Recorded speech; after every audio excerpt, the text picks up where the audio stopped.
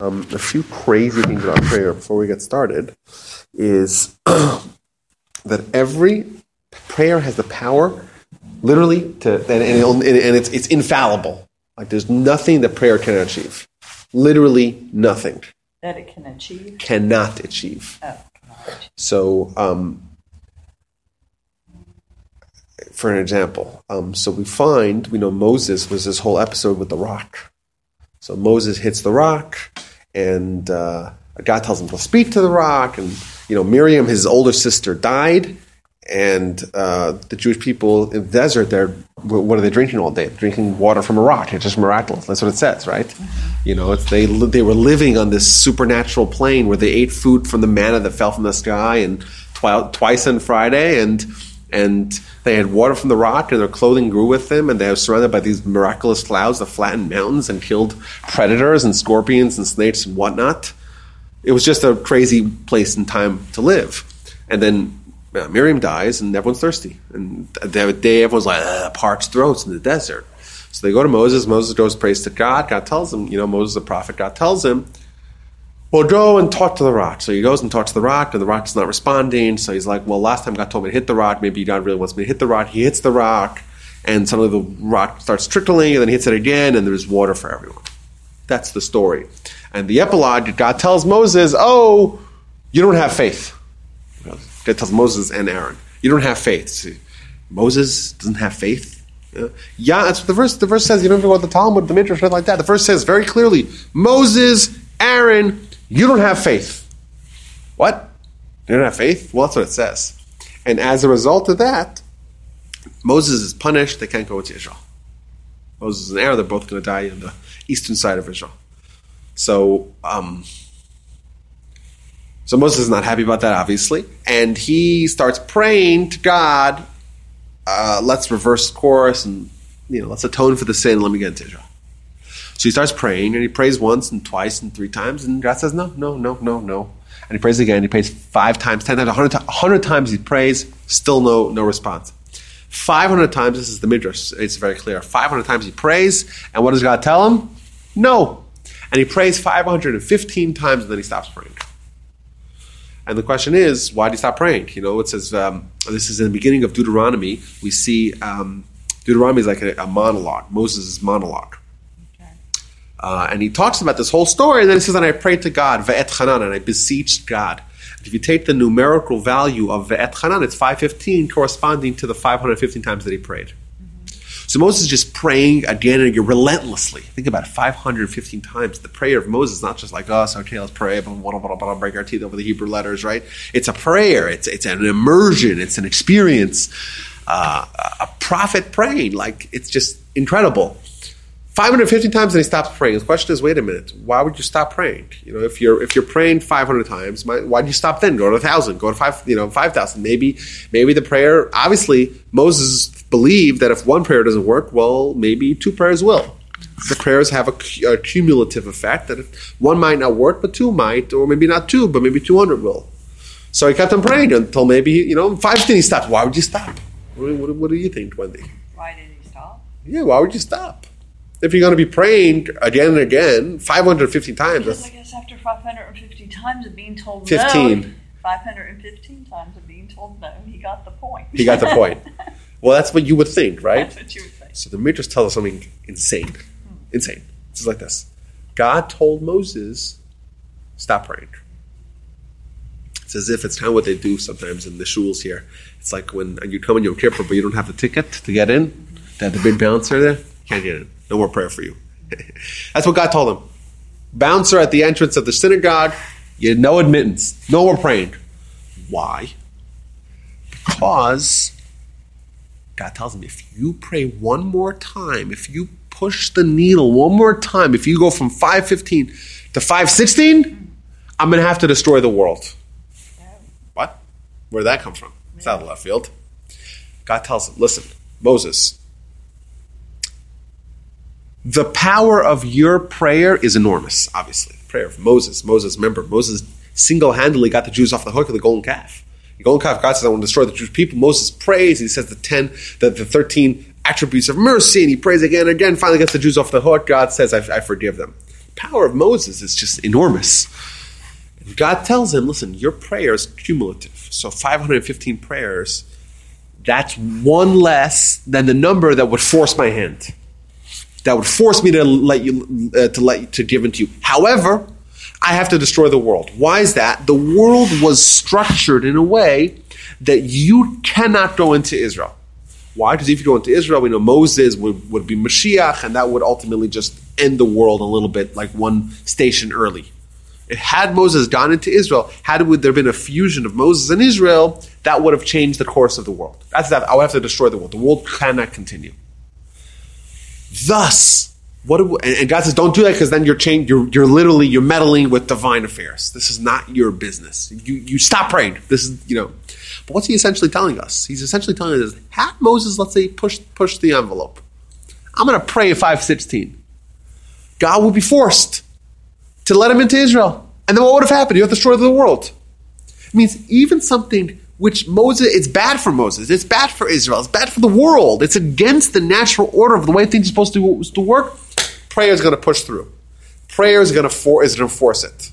Thus we could say that prayer, there's a certain point in prayer where it guarantees the said result. Whatever the result may be. If someone prays literally anything in the world, it's going to work. Which, if you think about that as an introduction, the power of prayer, that's insane. That's incredible. That's astounding. I'm trying to think of more words. It's awesome. It's striking. And the question is why? Or how do we use it? I read once that the greatest punishment that someone could possibly suffer is regret. Is the thought of what could have been. I always say, what's more painful? To not have something, to not have success, let's say, financial success, or to not have financial success, to buy a lottery ticket, to have it be the winning ticket, and then you lose the ticket. Just think about the agony of living life after knowing that you had it within your fingertips and you just let it slip through. You just lost it and you don't know where it is, and your whole life you're looking through your stuff, and the day's approaching where it becomes invalid and you have 50 days left. You comb your house, you peel up your floorboards, you're trying to find this ticket and you can't find it. And how much are you pulling at your hair from agony?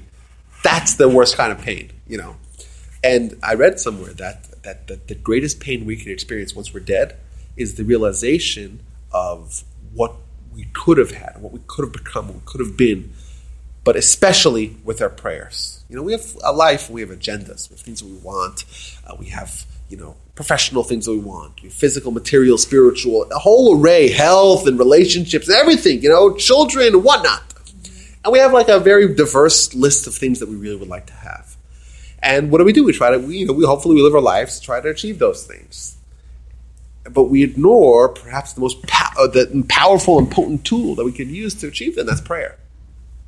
And then what's going to happen? We die, and then what do we see? Our physical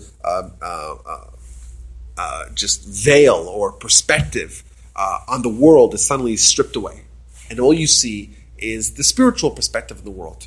And because you have just, your consciousness is just linked with your soul. The body is just interred in the ground and forgotten about. Wait.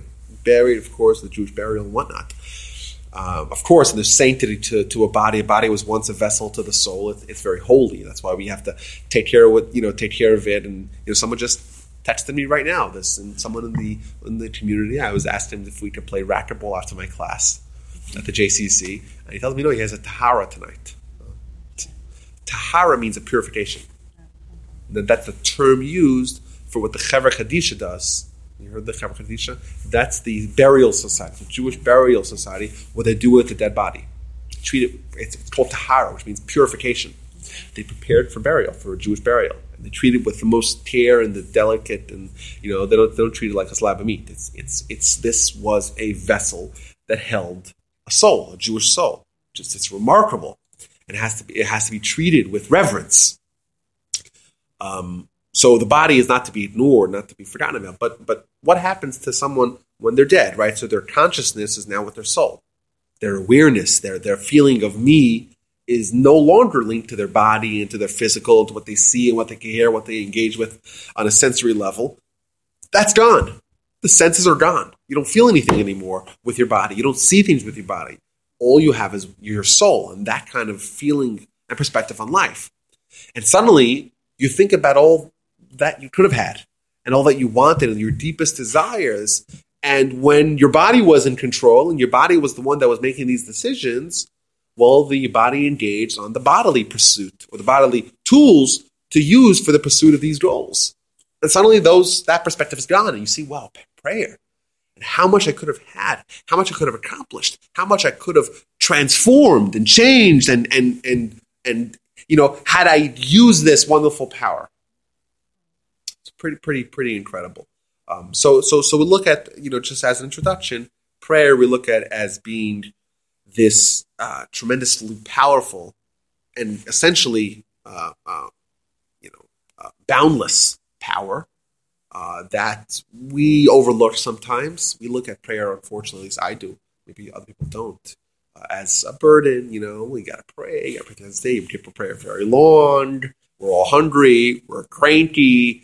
It's very expensive, right? Rosh Hashanah, lots of, if you have 2 days, wow, it's a lot of Rosh Hashanah, a lot of shofar, you got to listen to so much shofar. And, that's unfortunately the way we think about it. And I'm not pointing fingers. I am literally pointing fingers at myself.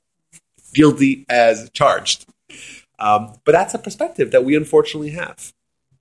And it's just because we have to realign our perspective on what the issue is. The issue is man talking to God. Think about how powerful it is. I had a friend in high school who would, every time we would have sessions in high school, he would put on a tie. It was bizarre. Like, it wasn't this preppy school where everyone wore ties. It was like he was the only guy who wore a tie, besides from maybe faculty members. And I once asked him, I said, hey, why are you putting on a tie before prayer? So he told me, he says, listen, if you had a meeting with the president, you would certainly, prepare what you have to say. Maybe you would agonize over it. You would think, well, should I use this word? I have only 20 minutes to talk to the president, and you would come well coiffed and, be wearing your best clothing, a nicest suit and a tie for sure, You go back to talk to God. God doesn't have any term limits. God, there's no checks and balances. God's not bound by any, this is God. Almighty power, omnipotent, creator of heaven and earth, everything. Billionaires of the billionaire's billionaire. That's what God is. And you're not going to wear a tie? That's what he told me. And it's a very powerful lesson. And why don't I wear a tie when I pray? Why not? And obviously a tie is a metaphor. But why don't we have that same reverence? Like, why are we not shaking like a leaf? And why are we not nervous when we go to pray? If you and I were talking to the president, regardless of our political affiliations, doesn't matter right? There's a respect for the office. You're talking to the most powerful office in the United States. This is not someone to sneeze at. We would have a certain reverence. Our heart might be pounded a little harder. And we don't have that when we go to pray. Why not? Why are we comfortable? Well, there's a cynical answer, which might be the true answer, and then there's a spiritual answer. Right? Well, what do you think? Why are we so comfortable? I have conversations with God on a daily basis. Okay. Not in a formal setting. Usually in my garden, outside after work. I just sit outside, look at nature, and communicate with God, and just appreciate what I do. And ask for things that I'm having trouble with. I think that's not the cynical answer. That's also a true answer. That's because we're God's children. We're not, we're like the president's children. God's our billionaire dad. It's like the guy who wakes up in the morning and he sees that there's a big pothole in front of his house, massive pothole. So I thought I was way late. Nobody's here. Yeah, because there was no email sent out. There was no email sent out today. Ah, so people. Nobody came. Yeah, well, not nobody. So imagine you're living in Iowa or Nebraska or someplace that only shows up on the national consciousness during college football season and election primary season. Yeah. And you have a pothole, and what do? You call the municipality, and you call the utility company, you call the mayor, and no one seems to fix it. So one day, on a whim, you pick up the phone, you call the White House. And you call the White House, and you know what? You just get through and speak to the president. Mm-hmm. And you tell them what the problem is. The next day, you wake up, and there's just a team of engineers, and they're fixing it, and just they give you their phone number, say anything, you just call me. Like, that's the kind of access we have with prayer. It's a direct line. It's that red telephone where you go straight to the president. You don't have to deal with any secretaries or any gatekeepers or anything like that. Straight to the president. But how are we granted? Why would simple people like you and I, why would we have access to that telephone? The answer is because we're the president's children. We're God's children. And therefore, we don't have to have this reverence or this fear or this hesitation or uncertainty or uncomfortableness when we go talk to God, because we're God's children. I think that's probably the more spiritual answer. I think the cynical answer, which is maybe the flip side. Well, we're God's our Father, but God's also our King. We have the Avinu Malkeinu. We have this, this different relationships and different statuses of our relationship with God. On one hand, He's our Father. There's a loving aspect, and He's our King. There's a seriousness to it. And I think perhaps maybe the reason why we don't feel that same reverence during prayer is because, in our heads, in our tangible reality, we know we're talking to God, but we don't really feel it. We don't feel like we're talking to a president or a king. We feel like we're doing a spiritual duty. We feel like we're doing what's right. We feel like we're fulfilling a mitzvah. We feel a lot of different things. Do we feel like we're talking to a president? Maybe not. Maybe not as much. Or a king. Not as much. And I would argue that, we talk about prayer. The word for prayer in the Torah is avodah, work. You say prayers. This word doesn't seem like, where's the work in prayer? Perhaps the work is just getting comfortable, getting the feeling of talking to a king. Like that's something you have to constantly be working on. Like if you're not thinking about it, if you're not conscious of it, if you're not cognizant of the fact that you're talking to a king, well, then you can very easily slip into the routine and the rote and saying the words of the prayer and not thinking about what it actually means. So that maybe would be an area of focus for us in our prayer, to just have the realization we are on the phone now. It's a red telephone, and we're talking to the president. And if not the president, we're talking to our king. If not the king, we're talking to our billionaire dad. And we're asking him for what we want. And I think this perspective, kind of answers a lot of questions we have in prayer. There's a major fundamental philosophical problem with prayer. What's that? So let's say you have someone who's sick, right? Someone's really sick. I don't know, they have cancer, God forbid, or they have pneumonia, God forbid, or they're whatever it may be, right? They're sick. And what do? As Jews, we know that we send them to the best doctors, of course, but you also pray. And we say the Mishabeirach, and we say the Tehillim, and, they're in our thoughts and prayers, quote unquote, right? That's the Jewish response. If you have faith, then you also talk to God about interceding, intervening, intermediating into this problem that we have over here. For sure. But let's zoom out here, okay? We believe that God does everything that He does for good. Kol de'avid rachmana letav avid. Everything that God does is for good. That's number one. Number two, when someone gets sick, well, who made them sick? Someone gets cancer, so maybe they're chain smokers. They kind of brought it to themselves. But someone gets cancer. It's kind of it's random. We don't know. It's cells just start, reacting in a weird way, and suddenly there's just something poison within him. Where'd that come from? It came from God as well.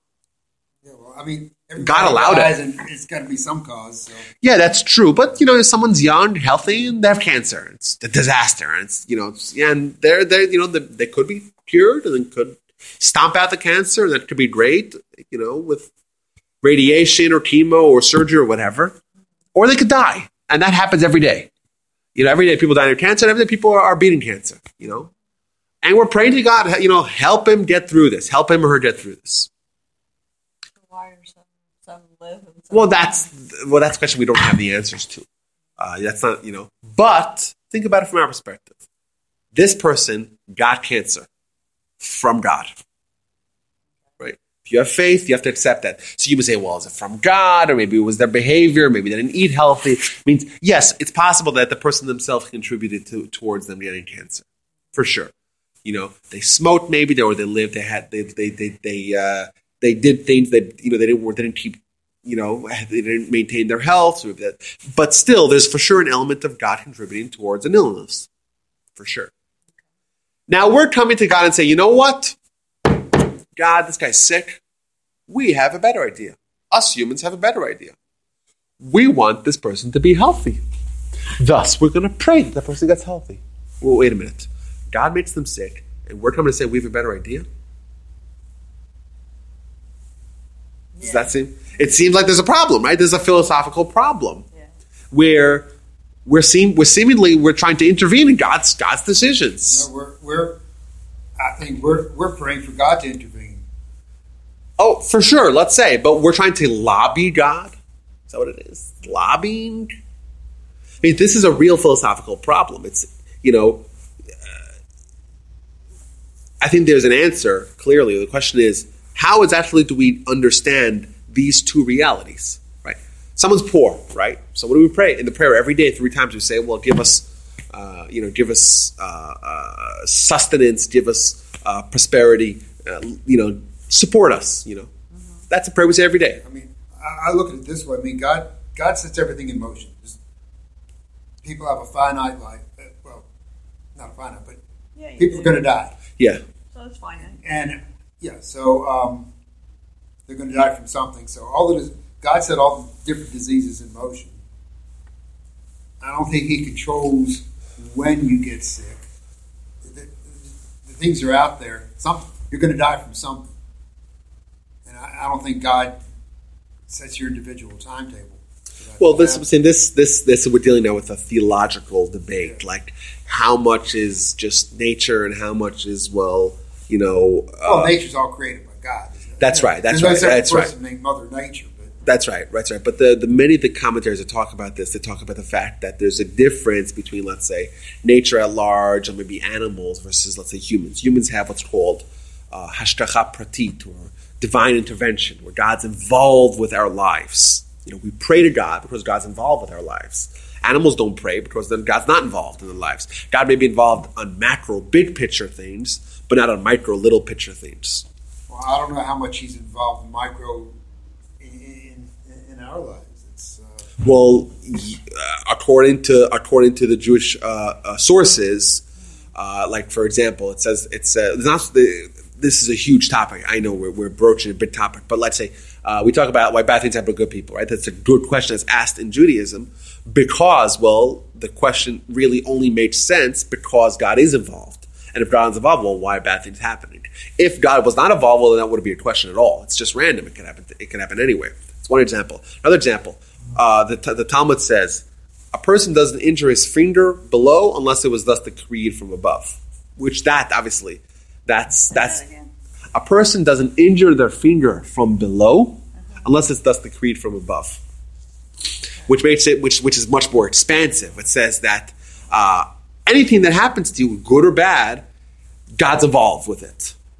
Right? So with that premise, the question arises, well, if I hurt my finger, what would I do? I say, pray to God that I don't get infected. Or that, that I get healed well and that it's not deformed, I don't have a bad scar. That's a prayer. That's an acceptable prayer. Wait a minute. Your finger's injured. Who injured it? Or at least who allowed it to be injured? God.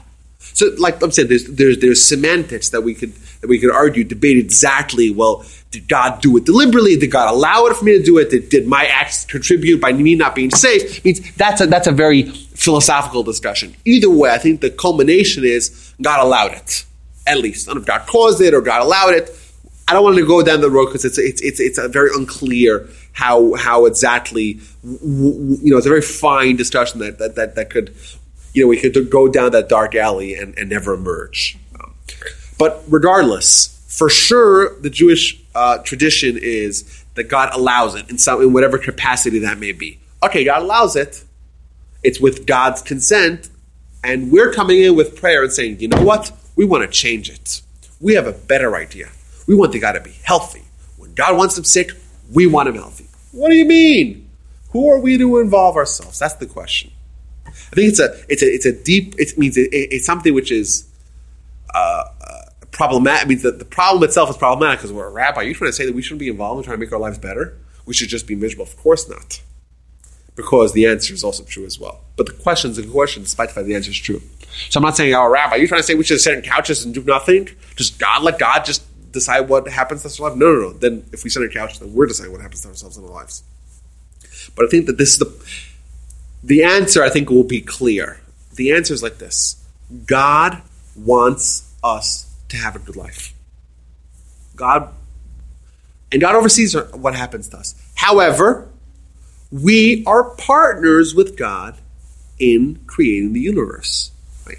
The very first description of God given in the Torah of man given in the Torah, is that man was created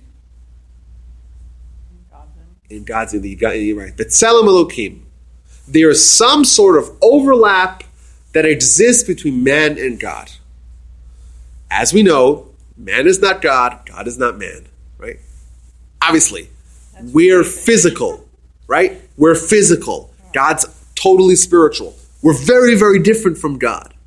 However, in some capacity, we're in the image of God. What does that mean? God partners with us in the universe. Who created the universe? God. Who oversees the universe? God. Who also oversees the universe? Who also has a say in what happens? Man. Our actions are going to contribute to what happens to the world, good and bad. If I could choose to be a good person and positively contribute towards the world, or I could choose to be a bad person and negatively contribute to the world. Man, via their free will, is partnering with God. It's not just God deciding what happens to the world. We could choose our path. We could choose what happens. Thus, if someone's sick and they just say, you know what, I refuse to go to the doctor, right?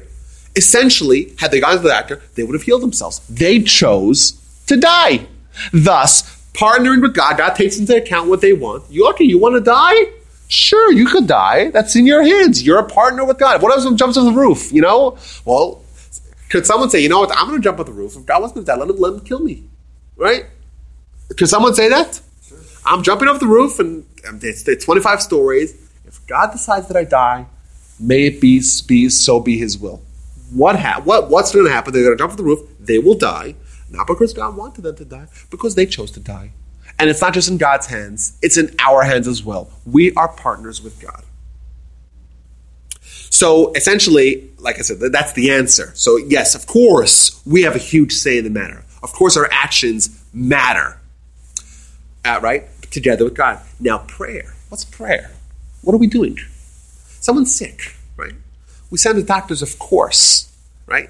But is that all that we could do to maybe exercise our say in the matter? To take our seat at the table? Is it just send it to the best doctors? No. Prayer is man exercising their power of being in the image of God, of taking a godly stance in the world, of just like God says, I'll decide what happens. I'm God, right? That's what God says. You know what? What do we say? We're humans. We're humans. We're created in the image of God. We also have a say. And our prayer is going to contribute to what happens to that person in their lives. Our prayer, when I say, give us a refuah, give us a healing, give us my complete healing, what am I doing?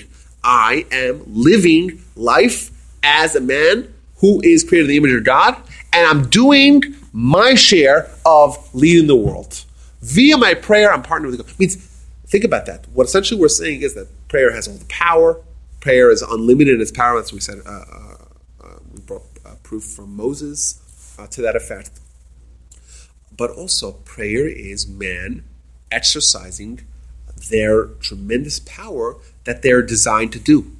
From the beginning, we're created in the image of God. We have a say in the matter. We have a seat at the table. We can negotiate what's going to be to the humans. So I think that kind of raises the profile of prayer. Prayer is this incredible power that we have, but it's also us acting as humans ought to act, wherein we try to intercede what happens in the world. Right? God says, okay, this person's either going to live or going to die. They're sick. Right? You humans, you could decide what you're going to do with that. It's up to us. If we say we're not sending them to the doctor, well, they're probably going to die. Not because God made it bound to happen, but because we chose to not do what we could have. Additionally, if we say, we're not going to pray, we'll just send to the doctor. Well, we couldn't have done what we didn't do all that we could have, and maybe they would have lived otherwise, and now they're going to die because we did not seize with an S onto the power that we have to do our utmost to make sure that someone's going to be healthy. Why? Because that's the way God wants it. In the world, God wants that us and Him are partnering with what's going to be in the world. We say, just as if you want to zoom this to big macro scale, we think of just the word Mashiach, right? So obviously that's one of the heaviest words in Judaism. Everyone has their own perspectives and miscommunication, misconceptions about it, and whatever. Either way, what does the Talmud say? But one of the things the Talmud says is very strange. The Talmud says about Mashiach. Mashiach will come in a generation that's entirely righteous or in a generation that's entirely wicked. Thus, what it's essentially saying like this. It's going to happen. The destination is set in stone. However, us humans, via our actions to the righteous side or the wicked side, are going to decide which path are we going to choose. Wouldn't it be nicer if Of course. It could either come as a result of our actions or despite of our actions. Right? It could either be really beautiful or really miserable. Or, I don't see. Yeah, we're never going to be. Everybody's never going to be good, and everybody's never going to be good. You're always going to have both sides. Well, right, but I also think that one of the interpretations of that particular piece of Talmud is that the generation should be very polarizing. Thus, you have a lot of Jews. It means I think today there's a consolidation that's happening within the Jewish people in two ways. If you look at the Jews maybe of 200 years ago, or even 100 years ago, even 50 years ago, you had very strong lines between Jews that were, let's say, very observant, and then you had the conservatives, which was a very distinct group in a philosophy. You had the Reform, which is a very, very different than both the observant or strictly observant, halakha observant, and the conservative. The Reform were very, very different, anti-Israel, anti-Zionism, very, I would say, anti-tradition. So, like, you couldn't walk into a Reform temple with a kippah. That was taboo. Totally taboo. And what do we have now, like 50, 60, 70 years later? We have kind of a consolidation. Like, if you ask the average, Jew in the street, well, you're Jewish. Okay, well, what kind of Jew are you? Well, they might say, well, conservative, Reform, whatever. They might give their answers. But once you dig deeper, you'll find that almost all Jews that are part of the Jewish kind of communities are going to say, well, you believe in God? Yes. Well, you believe in Torah? Yes. Well, do you believe in tradition? Yes. Do you believe in the value of perpetuating Judaism to our children and living in a Jewish kind of life? Yes. There's a certain consolidation, whereas there were strict demarcation lines between the different kind of groups of Jews and Jewish practices. Now those are kind of, narrowing and consolidating on one end. And then you have the Jews that are totally gone. You have so many Jews, unfortunately, that are sold out, that don't even identify as Jews, not even culturally, don't even show up in shul and Yom Kippur, nothing. Unfortunately, that's a growing reality. So you kind of have these two coexisting groups of Jews, wherein one of them is totally dedicated to Judaism and very, very passionately supporting Judaism and Jewish causes and Jewish learning and Jewish everything. On the other hand, you have the Jews that are just not at all. You don't find that they don't have a zuz in the door. They don't nothing. They're totally gone. I think a majority of Jews are non-affiliated. Yeah, they're not affiliated, and where are they? Well, they're everywhere, but they're nowhere. You can't see them because they don't necessarily act or behave or identify or anything like that. So I find that there is a growing kind of a polarization of Jews, wherein you have the Jews that are becoming progressively more involved and more Torah study and more synagogues involved and more like moving more towards being more involved with Judaism. And then you have, unfortunately, the other side of the coin, where there are lots of Jews that are going kind of further and further away and less involved. You have the anti-Israel Jews and the self-hating Jews and like the Jews that are supporting the Arabs and all that trend as well. So I think that perhaps what the Talmud is saying when it's saying that in a generation that's entirely righteous and a generation that's entirely wicked, what it is in fact saying is that it's a polarized generation, where you have some Jews that are unfortunately, entirely wicked, means entirely disassociated from Judaism, and then you have the Jews that are entirely righteous, entirely dedicated towards Judaism. That's perhaps an interpretation. That's where it's not separate generations, but rather coexisting within one generation. You have separate factions amongst the Jewish people.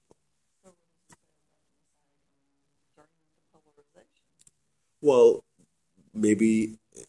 Oh, that's what it says. That interpretation is that maybe maybe during the polarization where, that maybe that some Jews will contribute to him coming, some will contribute to him not coming, and he'll come for some Jews because of their actions, and he'll come for some Jews despite of their actions. But either way, if you were born Jewish and you don't practice.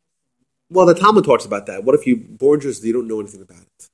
You grew up in an entirely irreligious family. You didn't even know you were Jewish. You're in the 19th century. You had 250,000 Jews that were baptized. So, what happens if you grew up and you thought you were Christian your whole life? And whatever. So that's a reality, and that's the Talmud talks about that. In fact, all the way back from the times of the Talmud, you have what's called a tino chenishba, a small teenager, a baby chenishba, was taken captive. What happens if you have a Jewish baby that was taken captive at the age of 2 months, 3 months? They don't know anything. They grow up in an entirely non-Jewish environment. So the Talmud talks about that as, listen, God can't be blamed for not, obviously, you can't be blamed for not knowing what you don't know. Obviously, it's a very unfortunate situation. But it means they're not held liable for what they don't know. And it's obviously very sad reality. But my point that I want to just bring out of this idea, this is a macro picture of how our actions and what we do, that's going to contribute to what happens to us. We could be entirely righteous, and that's going to contribute to one very good thing to happen to us. We can be entirely wicked, and there'll be a very bad thing to happen to us. The result might be the same in the big picture, Mashiach, but it'll be very good or very bad. This might be controversial, so if you don't like controversial opinions, maybe hold on this one. If you believe in God being involved with us in our lives, you cannot ignore the fact that the Holocaust has God's fingerprints all over it. That's a big problem, obviously. It's a very grave discussion. It's a very sensitive discussion. At least me, we have a lot of family that suffered, unfortunately. So it's a very personal, very sensitive topic. But if you believe in God, you have to deal with this problem. You have to grapple with it. It's a real problem, But we say, that God did it because of whatever reason he deemed fit. And this might be an example of Jews abandoning Judaism and of Jews and the Jewish people at that time. The early part of the 20th century, Jews were very, very, this is a very low point in Jewish history, perhaps the lowest point. And that might be an example of the Jewish people being entirely wicked. And it's a punishment towards bringing a certain end. I've always explained the Holocaust that man has free will, and God does not interfere in the day-to-day things, and it was man-made. Well, yes, but there's a problem with that, because on matters of national scale, God for sure intervenes. That's for sure. There's so many examples to that. Like, just if you think of an example, a 2,500-year-old example, wherein the prophet Ezekiel, along with 10,000 of the best and brightest, are exiled 10 years before Nebuchadnezzar destroys the first temple.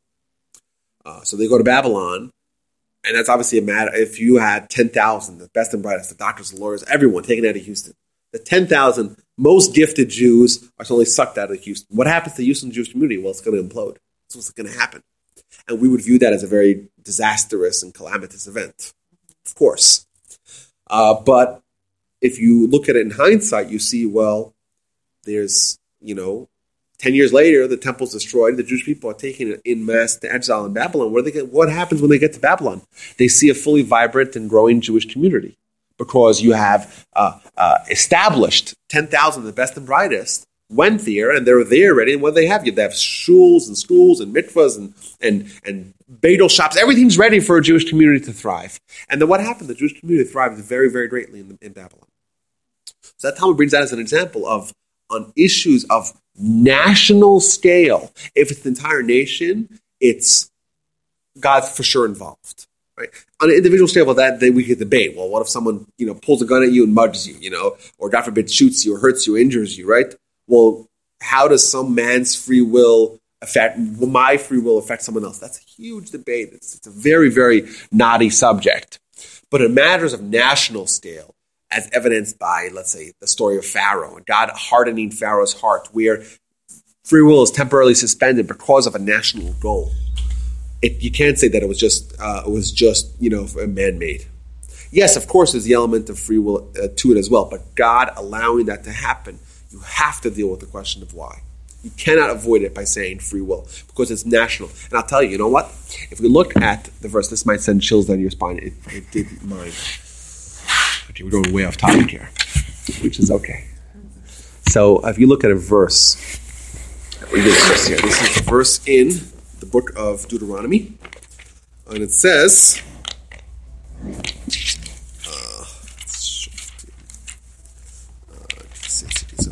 I'll tell you what page it is. It's on here.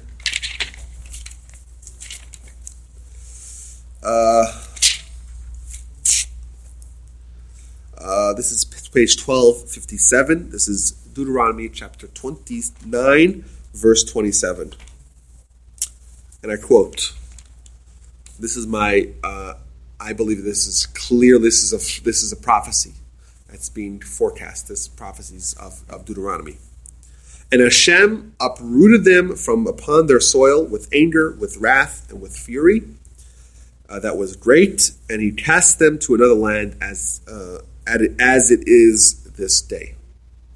So it talks about God in a very angry, very bad fashion. He's going to take the Jews out of their land and put them in a different land. I believe this is clearly talking about the Holocaust. This is foretelling the Holocaust. Why? So we have descriptions. The Jewish people are in a land, and they're being furiously uprooted from the land and sent to a different land. So maybe you could argue that maybe it's being referred to, let's say, the Hadrianic persecutions. But even the Hadrianic persecutions, it wasn't so much the Jewish people living in their land and being uprooted. It was more like the persecution was in their land. I find the Holocaust as being an example of 1,000 years of contiguous Jewish civilization in Europe being almost overnight ended, and now the Jewish communities are existing in Israel and in the United States. Almost no vibrant Jewish community exists in Europe as it had existed for over 1,000 years. And I'll tell you like this is a secret, guys. And it's verified. If you count the verses from the Torah, right, in order, the first verse, Bereshis bara, that's verse number 1. Verse number 2, verse number 3, right? You will find that this particular verse in Deuteronomy is verse number 5,699. Oh, yeah. 5,699. And that, if you translate that to the Jewish, if you translate that to the year 1939, like it's just, listen, it could be a coincidence. I don't know. I have no idea. But it's clear that, it's not clear, but it'll be the craziest of coincidences that the verse that most resembles the Holocaust is exactly to the date, to the year of since Adam, the way we count the Jew, to that event happening. And in fact, if you look a little bit later in those verses, it talks about going back to Israel. The verse that talks about going to Israel is just a few verses later. The verses that talk about the verse that talking about God saving the Jewish people from what they thought would be their destruction is corresponds to the year 1967.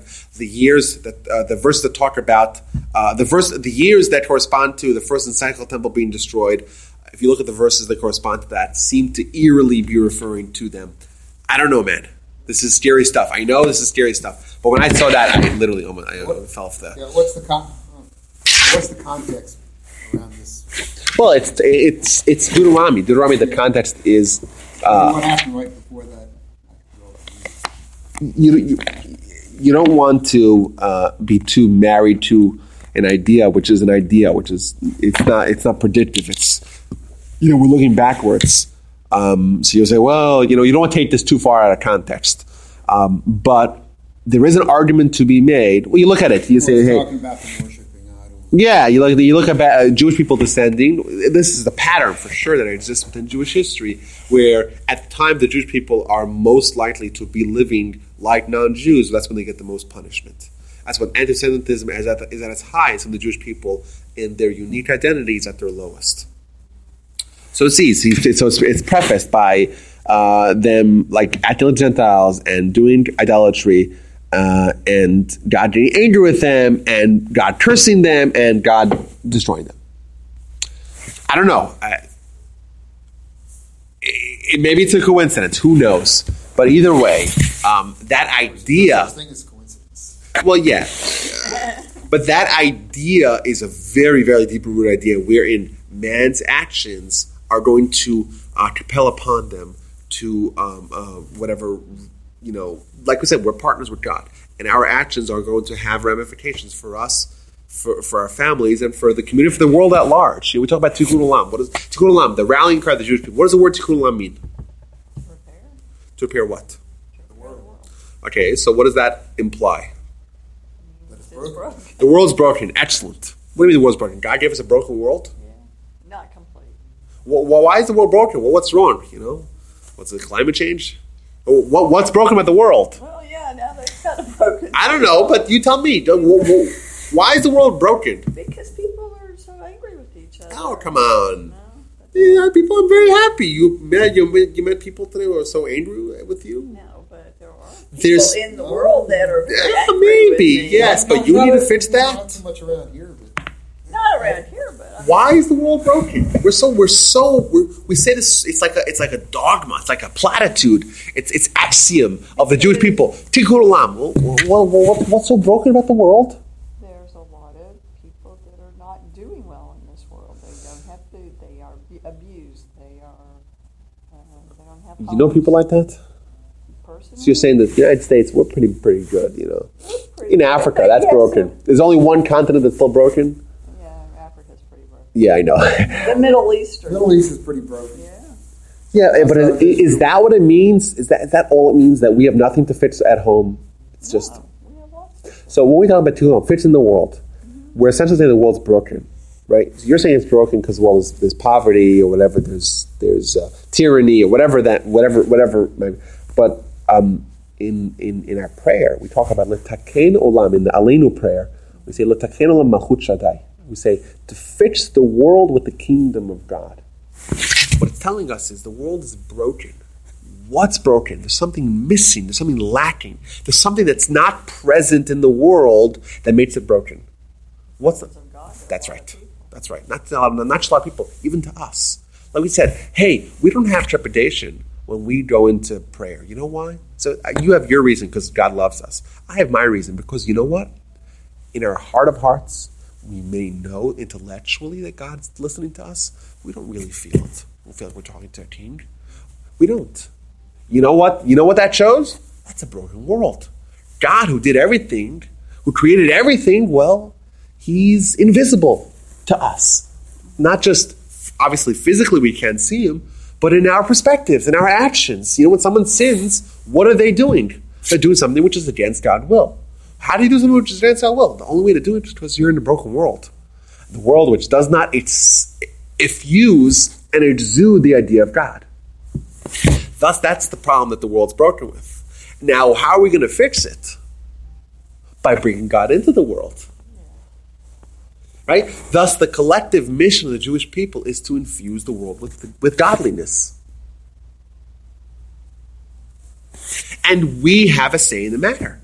We're the ones who are going to do it. Only humans can do this. Only humans can do it. Angels can't do it. Angels cannot fix the world. Humans can. right? And our prayer, what happens with our prayer? What do we do?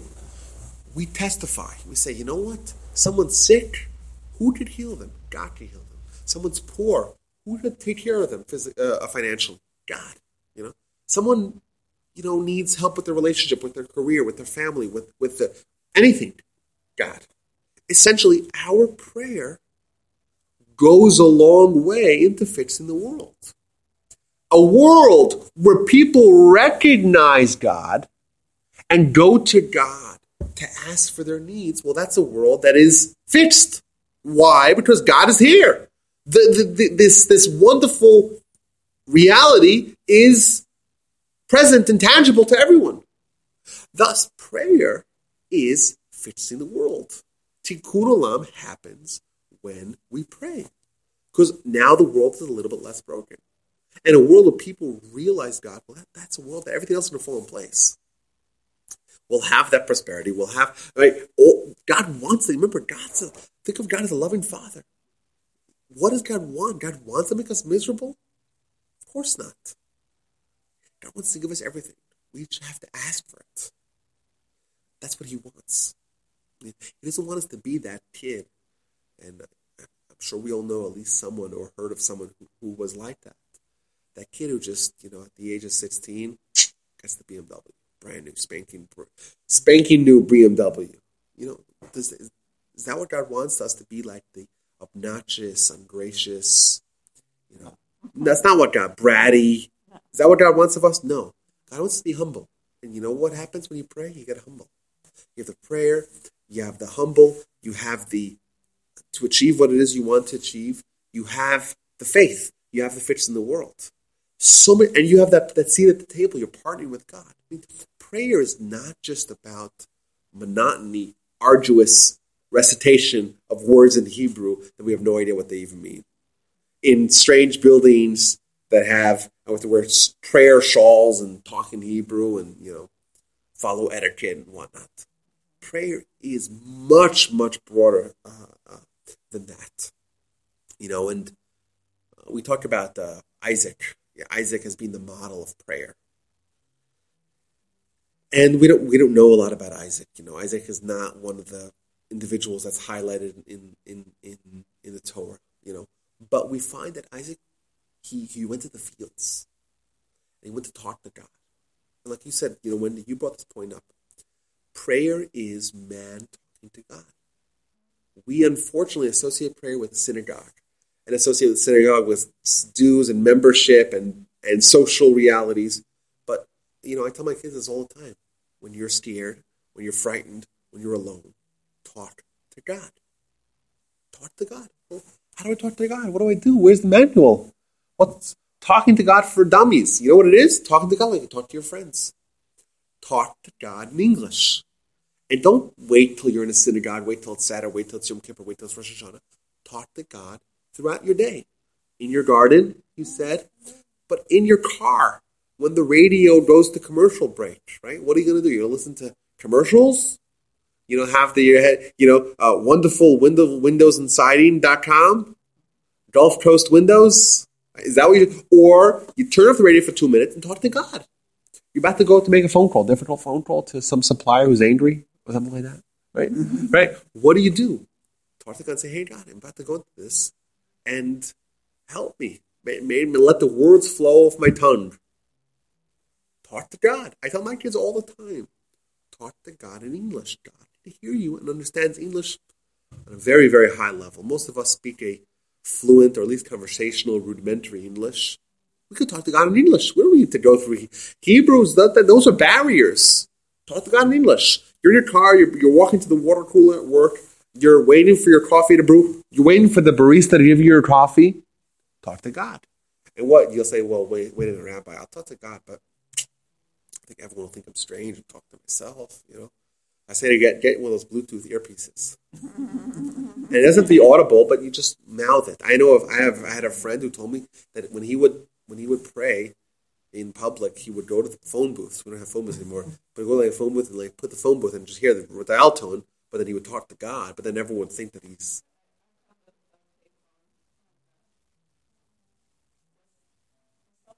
Yeah. Really? Yeah, next to the Probably wasn't working.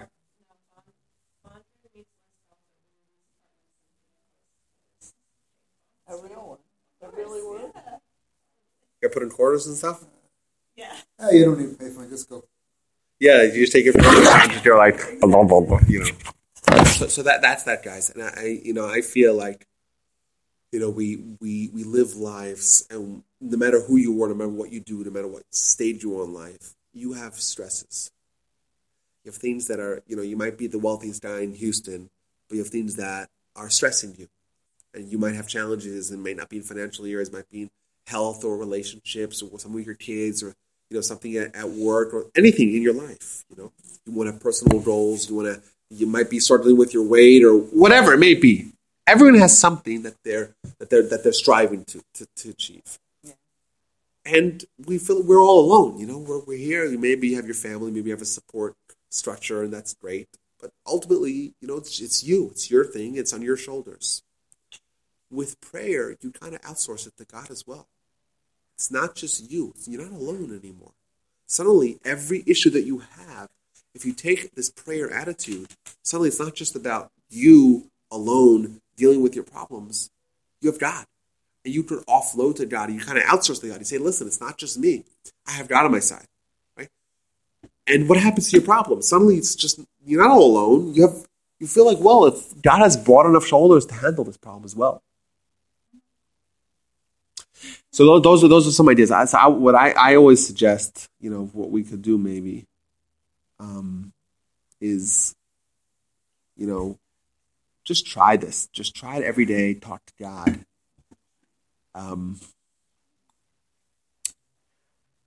There's a great story here. In Jewish literature, the word for prayer, or a description of prayer, is a umanut. Umanut means a craft. My grandfather said that a craft. What makes a craft? Someone does that, so they do for a living. That's their craft. That's what their job is. So he gave an example that you have a surgeon, and they wake up the surgeon in the middle of the night, and they say, I got to do emergency surgery right now. So the guy is like guy or girl, like very groggy, rubbing their eyes and putting on their clothing and like slobbering their way to the operation room, And they get there, and do they need to like read a manual, what to do? Do they need to like say, well, wait a minute, what do I need to know? They just right away, no matter what state they're in, they know how to do what they need to do, right? They're experts, If you're a surgeon, this is what you do. You've been doing it for years and years and years. You don't need to be reminded what you need to do. It's like muscle memory. It's how you react to a situation. They have surgeons in emergency rooms that work 36-hour shifts.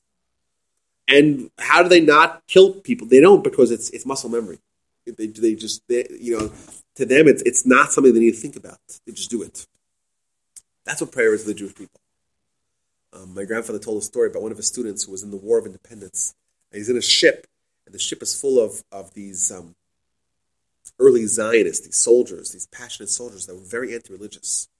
And it's hit by this torpedo, and the ship starts sinking, and they're calling for help, and they're radioing for help, and help's coming, but the ship is sinking fast, and help's coming.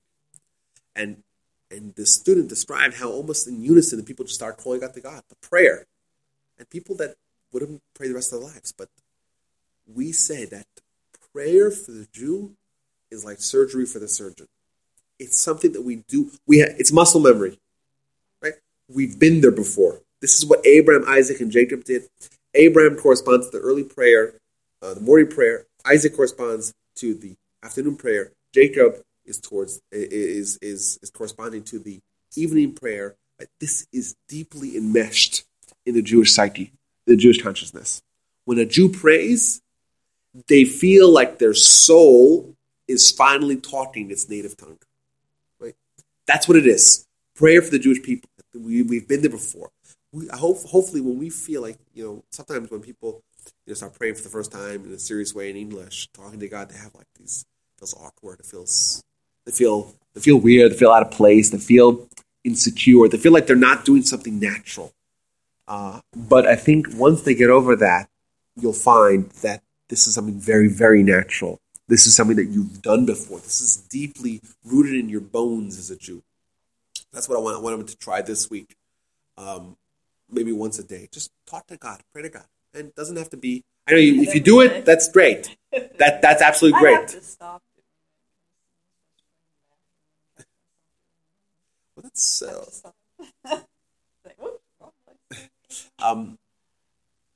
That's fantastic. But do you feel like it changed your life?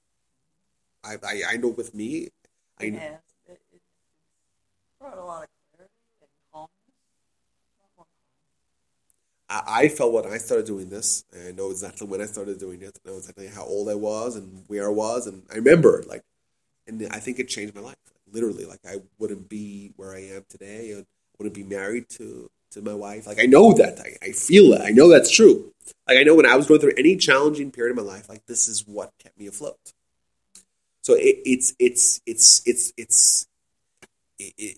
absorbs a person. It changes who they are. It changes your reality. It's that powerful. So that's what I want everyone to do.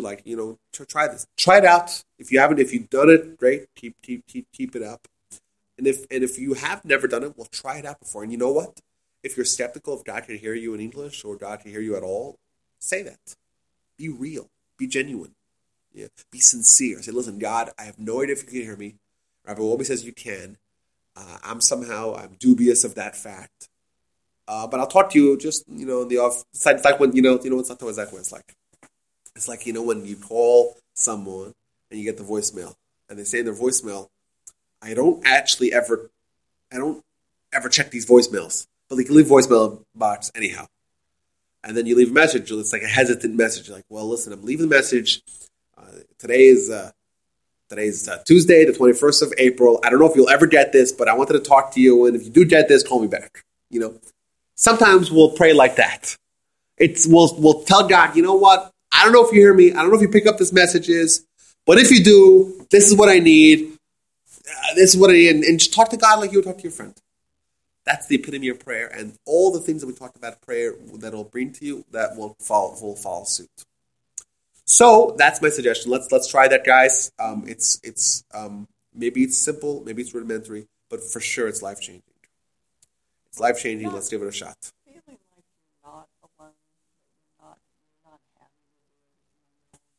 happy. Yeah. Yes. And that's that, guys. What do y'all say? We'll give it a shot? Yeah.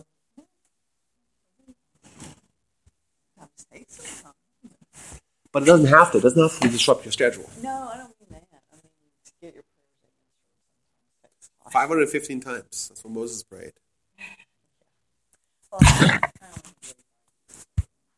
Well, there you go. But you got what you wanted? Yeah.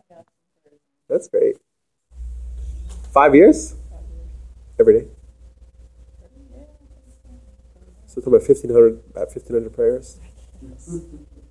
But you got it. Remember, the Midrash says that not a single prayer goes unanswered. Sometimes the result... No, but sometimes the result is not achieved after one prayer, 2 prayers, 5 prayers, but eventually you'll get what you want.